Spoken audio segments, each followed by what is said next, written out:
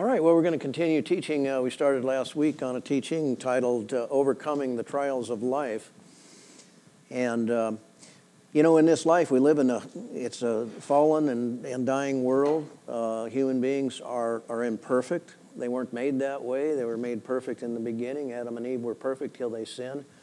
And when they sinned, we all inherited their sinful condition and their broken condition. And that's the world we live in. And we see the ugliness in the world today, and there's two reasons for that. One is Satan and the whole array of angels fell from God's grace, were disobedient to God, and they're roaming. There's powers of spiritual darkness roaming this earth. They're having influence on events and people and lying to people, causing those who aren't following the Lord, even those who are, if they want to listen to Him, to follow His advice and to cause harm, to do harm to people. So we can just come up with a whole list of different sets of trials that we endure. One comes from our fellow human beings. They come against us. They can lie. Maybe they want to take advantage. Maybe we're in a job position. They're going to lie about us or put us down. I mean, all kinds of different things can happen. The enemy's definitely coming against us. If we're believers in Christ, the enemy is coming against. And what does he do? As Jesus said in the Gospel of John, chapter 10, verse 10, the enemy, the devil, he comes only but to steal, kill, and to destroy. And right after that, Jesus says, but I have come to give life and come to give life abundantly. All the evil, all the destruction, even death that comes about in this world comes from Satan. It doesn't come from God.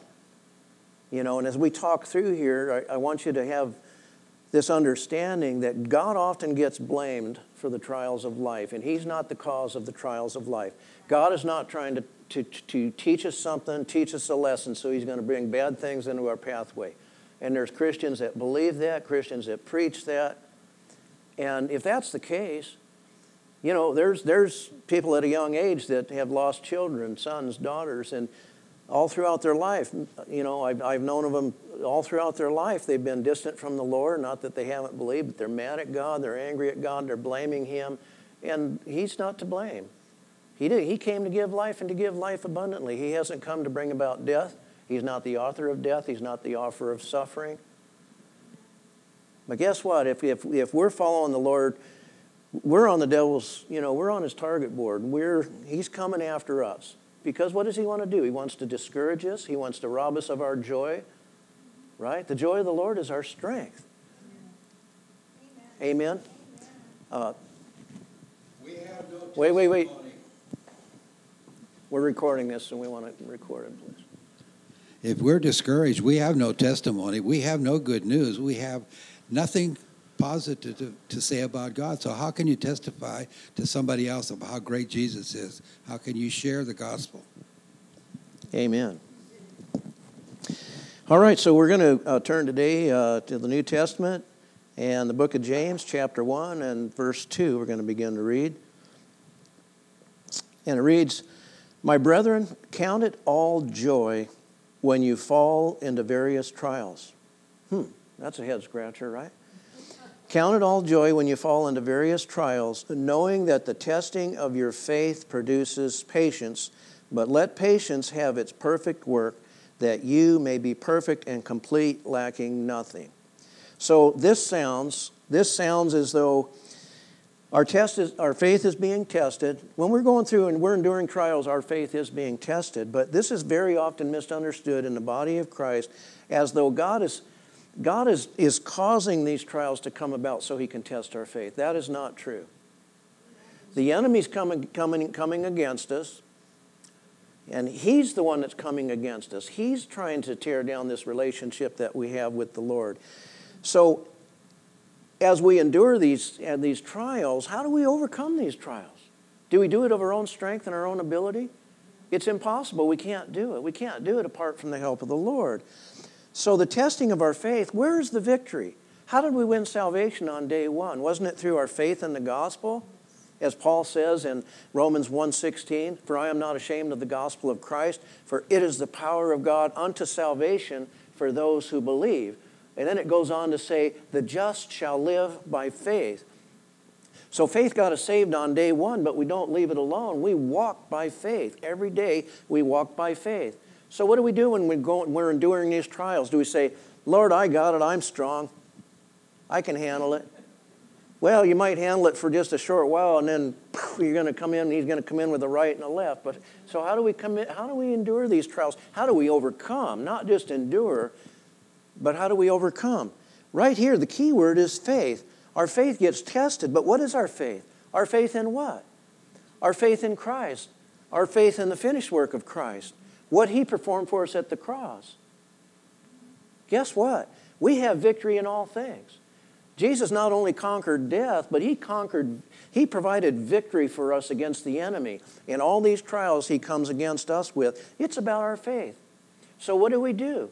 We just cast all of our cares upon Him, take these trials, and it's not always an easy thing. We're in the midst of these trials. Man, it looks like it's coming to a bad end, right? Well, sometimes those trials, the enemy has a machine gun. And, you get hit with one bullet, and you can take it, right? But then here comes all the rest of the bullets, and what do? You stand, because as Mary said, God's word is the truth. He's not going to take it back. He's not going to make special exemptions for certain people. The truth is the truth. We are equal in His sight. He is no respecter of persons. So what He will do for one, He will do for another. And as we read through the precious word that He gave us, His love letter, so that we have a guide, so that we know what to stand on, He gives us the whole armor of God. In Ephesians 6, I know we've all read it, and we read it, and maybe we don't understand exactly what that all says. But He has given us each piece of armor to protect every part that the enemy is going to try to shoot down. So we stand. We stand like Mary stood this morning. She said, you know what? I know all this, but am I really knowing it today? And not in my brain, but in my heart. Do I really know that's the truth? Well, by golly, yeah, it's the truth. And devil, you've been messing with me long enough, and it's over. I'm standing. You are not going to touch me because I am covered. The blood of Jesus, nothing can get through that. Amen? Amen. So in verse 3 it says, knowing that the testing of your faith produces patience, but let patience have its perfect work, that you may be perfect and complete, lacking nothing. What is this patience referring to? The patience as a result is a result of trusting in the Lord, because guess what? We'll give these conditions to the Lord. Lord, I just give this all to you.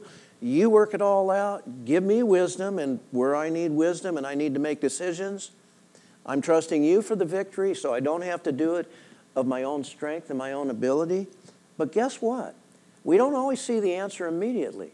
Sometimes there's a waiting. The patience is to wait patiently on the Lord. Wait patiently for His answer, for His victory.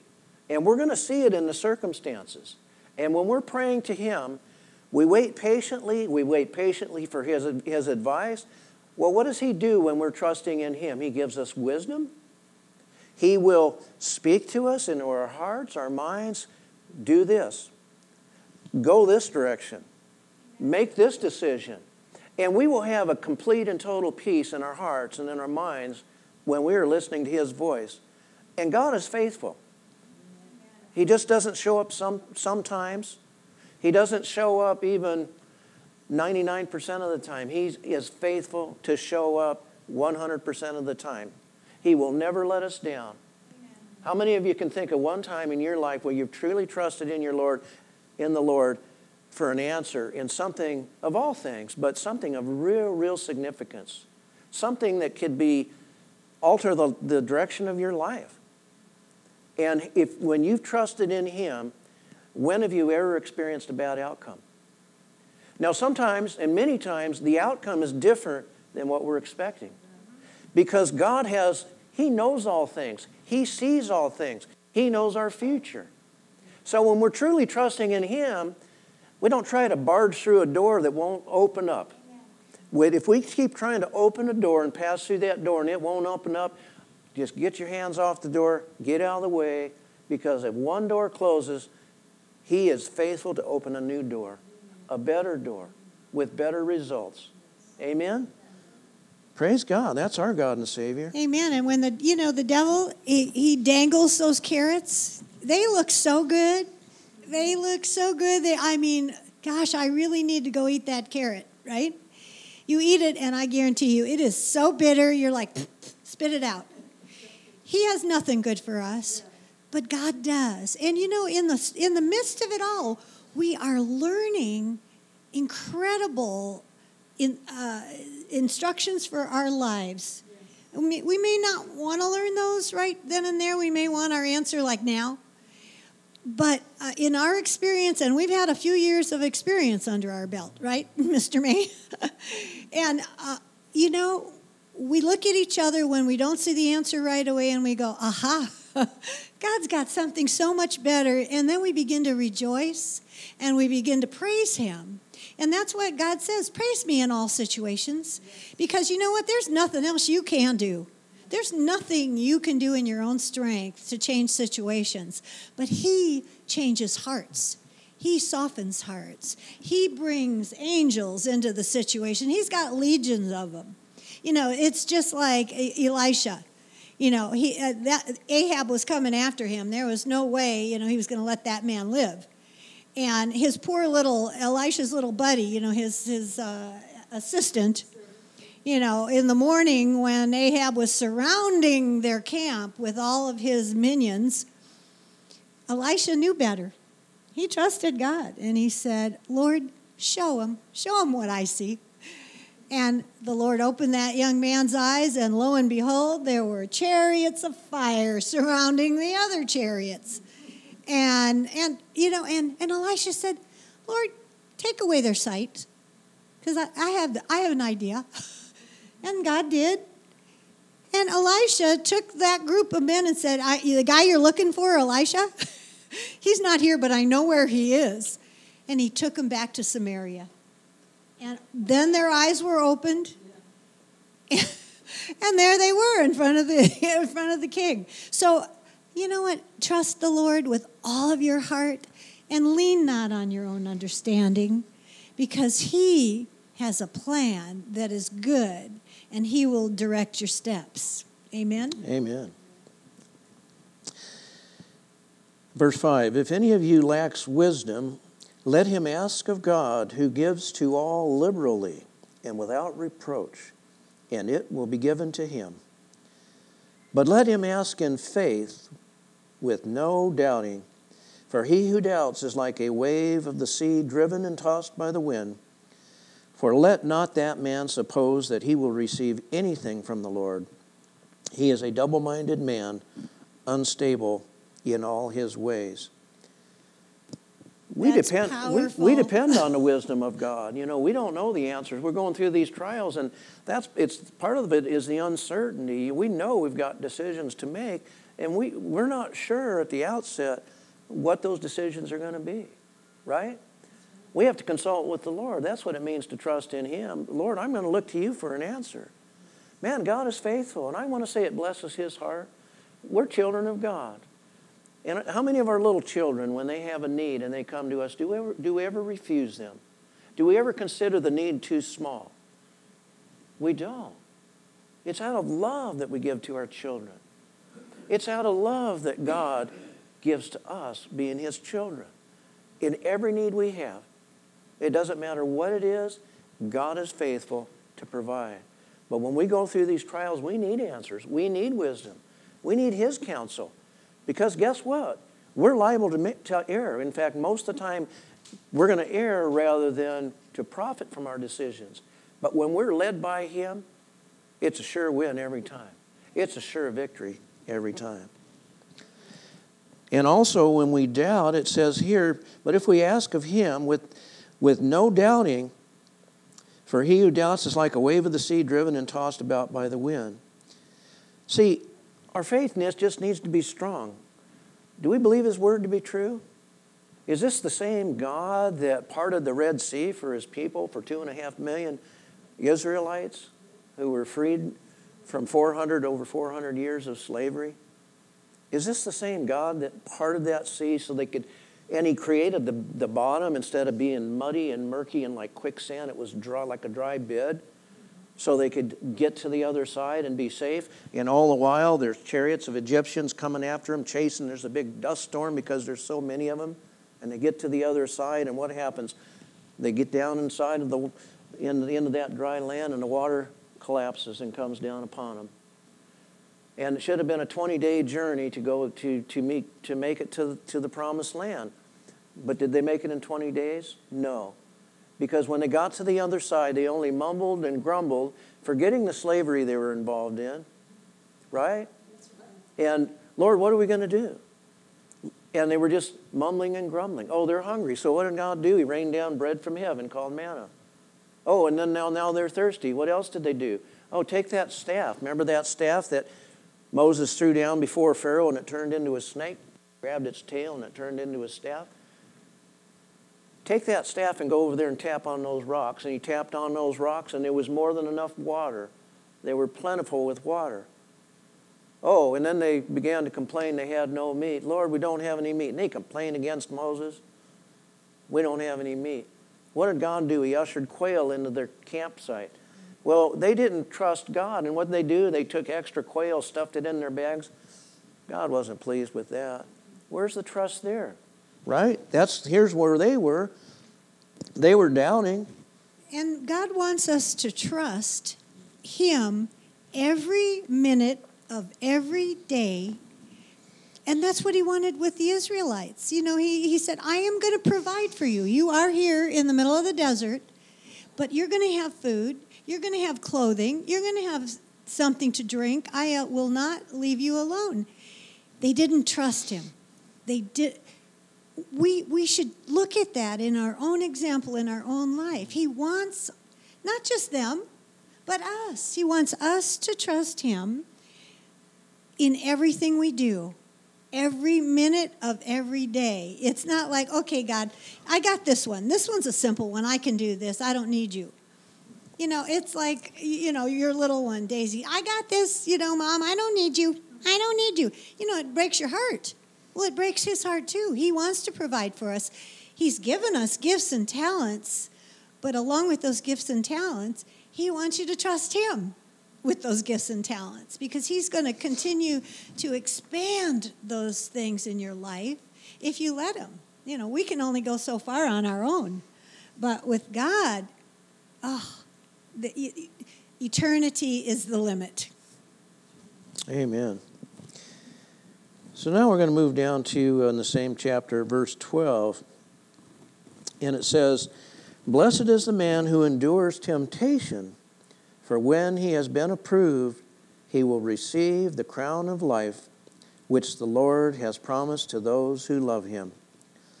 Let no one say when he is tempted, I am tempted by God, for God cannot be tempted by evil, nor does He Himself tempt anyone. But each one is tempted when he is drawn away by his own desires and enticed. Then, when the desire has conceived, it gives birth to sin, and sin, when it is full grown, brings forth death. Do not be deceived, my beloved brethren. So, I want to say right here, Jesus came to redeem us from this weakness in the flesh, right? And we're made of 3 parts, spirit, soul, and body. And when we first believed, His Spirit joined together with our spirit, making us a new creation. Our spirit was imperfect, looked like Swiss cheese if you could do a DNA test on it. But after He joined together with ours, our spirit became perfect. It is as perfect as it will ever be. And because of our faith in Jesus, we received His Spirit. Because of our faith in Jesus, when we received His Spirit, we now have taken on a righteous standing before our Heavenly Father. Though we still have this weakness of sin in our flesh, our standing before God is righteous, is perfectly righteous, perfectly holy. Is it on account of my works, your works, all of our works? Absolutely not. Jesus lived perfectly. Jesus fulfilled the law completely. When Jesus went to the cross, he bore our sins. He became a curse for us so we could become the righteousness of God in him. The first Adam sinned and we inherited that sin. God provided a perfect righteous man, that would be his son, who came down and lived in the flesh like us and was like us in every way except for sin. So even though he took our sins, he became sin, literally. He bore the condemnation that was ours, the judgment that was ours. It was placed on Jesus. He took it all. So when we put faith in Jesus, guess what? Our judgment's been paid for. Every sin we've ever committed has been paid for.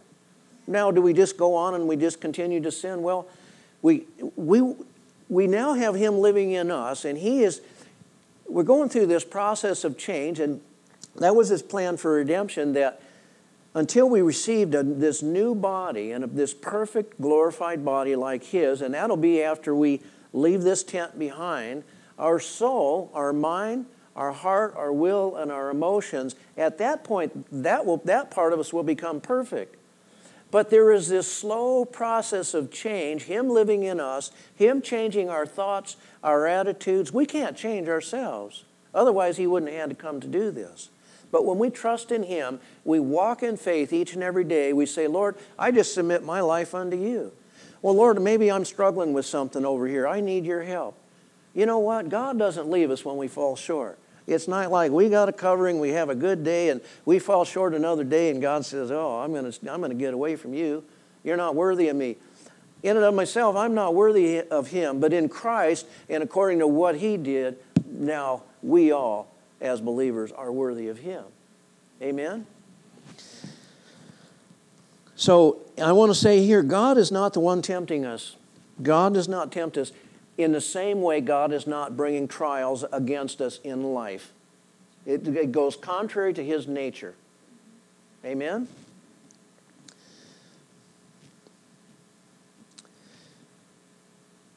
Each one is tempted. We know we have a weakness in the flesh. We still have a sin condition in this flesh and in this soul until it's completely redeemed. It hasn't been completely redeemed yet. I want to read a scripture verse here. In Romans chapter 7 and verse 15. And Paul's talking about this sin condition, right? He wants to please God. He wants to do it perfectly. As a Jew, he was zealous toward God. He was zealous in the law. Obviously, the law did not justify any man, so God created a new covenant, and that's through faith in Jesus. But this is the struggle Paul was talking about that he dealt with and that we all deal with. And it says, for what I am doing I do not understand. For what I will to do, that I do not practice. But what I hate, that I do. If then I do what I will not to do, I agree with the law that the law is good. See, the law was given really just to point out our sin and our weakness. So when Jesus came, we could say, man, I need you, Jesus. I'm trying to please you. I want to do the right thing. I just find myself falling short. And man, I'm sorry, but guess what? That's why he came. But now it is no longer I who do it, but it's the sin that dwells in me. As long as we're in this flesh, it's imperfect. We have this weakness towards sin. So what we say in the world is the devil made me do it? Well, kind of, he's talking to you. He's trying to convince you that that's the right way to go, that, oh, surely you should do this. But, when you begin to understand God's character, there's no way you can hear what the devil has to say and begin to agree with him. God's character is nothing but good. Amen? In verse 17, but now it is no longer I who do it, but sin that dwells in me. For I know that in me, that is in my flesh, nothing good dwells. For to will is present with me, but how to perform what is good I do not find. For the good that I will to do, I do not do, but the evil I will not to do, that I practice. Now if I do what I will not to do, it is no longer I who do it, but it is sin that dwells in me. I find a law, that evil is present with me, the one who wills to do good. For my delight is in the law of God according to the inward man. So there's this struggle. Paul talks about it. He said the flesh is warring against the spirit is warring against the flesh. We still have this inherent weakness to sin because we haven't been fully redeemed. We just have to understand that. But God's not condemning us for that. God just wants us to live a prosperous life. And, we're going to struggle with sin from time to time. And when we do, it's really not a pleasant thing. When it's over, we're like, oh, man, I don't feel good about that. But He is here to encourage us. He is here to strengthen us. We have an eternal high priest in the heavenlies whose name is Jesus. And when we fall short, we just get up and we run boldly to Him. We don't have to go hide in the bushes like Adam and Eve and cover ourselves with fig leaves. Man, we've been covered. We've been cleansed. We've been made whole. Amen? And here's Paul. He's struggling, but he says, I know something greater. I know I have the Spirit of God living in me, for I delight in the law of God according to the inward man. The inward man is that born-again person who's been made new in Christ. And we've been reborn of the seed of Christ when we put faith in Him. And whatever the seed is, it becomes. If it's an apple seed in nature, it becomes an apple tree and does not produce oranges. Or an orange seed, and it becomes an orange tree and produces oranges. We've been born of the seed of Christ. That is our guarantee of our inheritance in Him. We have His Spirit eternally dwelling with us, not just now in this life, but in eternal life hereafter. He's joined to us. In 1 Corinthians 6:17, it says, those who have been joined to the Lord are now one spirit with Him. We become one with the Spirit of God, the Father, the Son, and their Spirit, the Holy Spirit. What a joy. What a gift. Amen. And when you're going through things in life, and you just don't know which way to turn, and you turn to the Lord, but you, in your own self, with your own wisdom, you want to pray. And sometimes you don't even know how to pray, right? I mean, it's like you're so wiped out that there aren't even words. And that's when God gives us the greatest gift. And that is the gift of praying in tongues, because it's that Holy Spirit that is living inside of you that knows exactly how to pray. He knows the situation. He knows the answer. And so what you do is you just surrender your own mouth and your own heart, and you begin to let that Holy Spirit pray over the circumstance and watch the whole atmosphere change. God will not leave us alone for 1 second. We're the one that walks away from Him and tries to do our own thing. But if we'll just run back to Him, like Jeff said, just like a daddy who is waiting when you skin your knee. He doesn't say, oh, tough, get up and go on your own. No, He said, come here. Let me clean it up. We'll put a Band-Aid on it, and then you turn him around, pat him on the back. Go get him, Tiger. Go back out there and live, because I got your back. Amen. So now we're going to turn to Romans chapter 6 and verse 1. And it addresses this sin condition once again. It says, what shall we say then? Shall we continue in sin that grace may abound? See, we don't go forth. We're not just trying to sin. We're not just we want to overcome this thing. Obviously, we're walking with Him. He's changing our attitudes, and He's changing the desire that we want to please Him. God's made us for good works. God made us to be like Him, holy and righteous and just. That's our standing before Him. Praise God. Whenever the devil comes against us, he's the accuser of the brethren. He wants to point out our error. We need to remind him that we now are the righteousness of God in Christ Jesus. Nothing can change that standing. Amen? So, you know what? Hey, man, I messed up. Sorry, God. I asked for your forgiveness. I'm forgiven. What does He do? Come here. Sit on my lap. Gives us a big hug. He tells us how much He loves us, how precious we are in His sight. It says in the Old Testament in a couple of places, His thoughts toward us are more numerous than the stars of the sky. and more numerous than all the sands on all the seashores in the world. He constantly is thinking only good thoughts towards us, even when we fall short. If we feel that, part of our redemption is that we've been freed from guilt, shame, and condemnation. When we fall short, He's not imputing our sins. He's not trying to make us feel guilty. That's not coming from God. He came to free us from that. That's torment, right? When we're feeling guilty and we're feeling condemned, that's tormenting, right? But guess what? Run to me. So when we're sitting on His lap, guess what? He gives us encouragement. He reminds us of His love. He fills us with His strength. He gives us a word of hope and encouragement. Amen? And He says, just go forth. And we begin to change. Our thoughts change. Our attitudes. We want to do the right thing. It's because He's encouraging us to do this. So, once again in Romans 6:1, what shall we say then? Shall we continue in sin that grace may abound? Certainly not.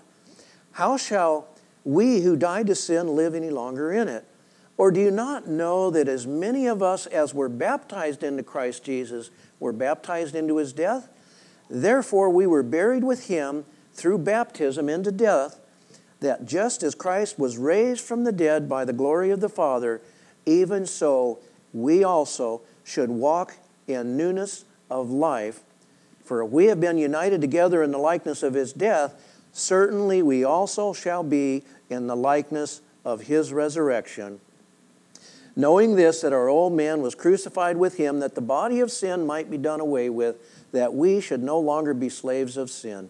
For He who has died has been freed from sin. Now, if we died with Christ, we believe that we shall also live with Him, knowing that Christ, having been raised from the dead, dies no more. Death no longer has dominion over Him.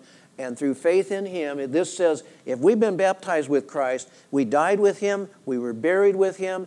Did He rise from the grave? Amen, hallelujah. This is a guarantee. If you are in Christ Jesus, guess what? You've been washed, you've been cleansed, we have been cleansed, and we too have the guarantee of the resurrection of Christ in the very same way. According to my works, your works? Absolutely not.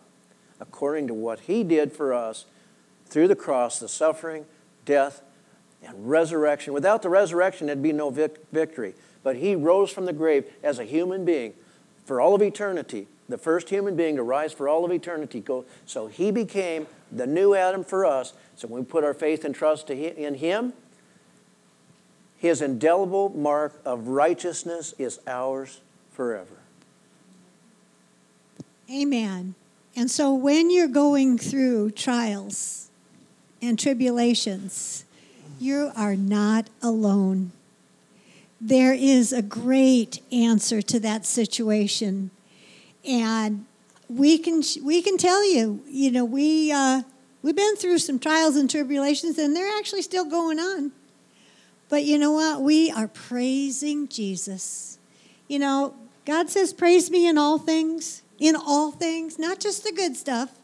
You just don't thank Him for the good gifts. You thank Him for His covering, because you know that the victory is yours, no matter what the path looks like. He's got the weapons of warfare surrounding you as you go through that valley of the shadow of death. We can fear no evil because He's with us. His rod, His staff, His rod is guiding us. His staff is keeping the bad guys away. And we're walking through, holding His hand, holding Jesus' hand. We're covered. So I want to encourage you today that if there are things in life, and there are, I know every one of you could, put your hand up and say, yeah, this is going on or that's gone on. But we've all seen victories in all those different areas in the past. And so we just say, thank you, Jesus. Praise you, Lord, for the victory.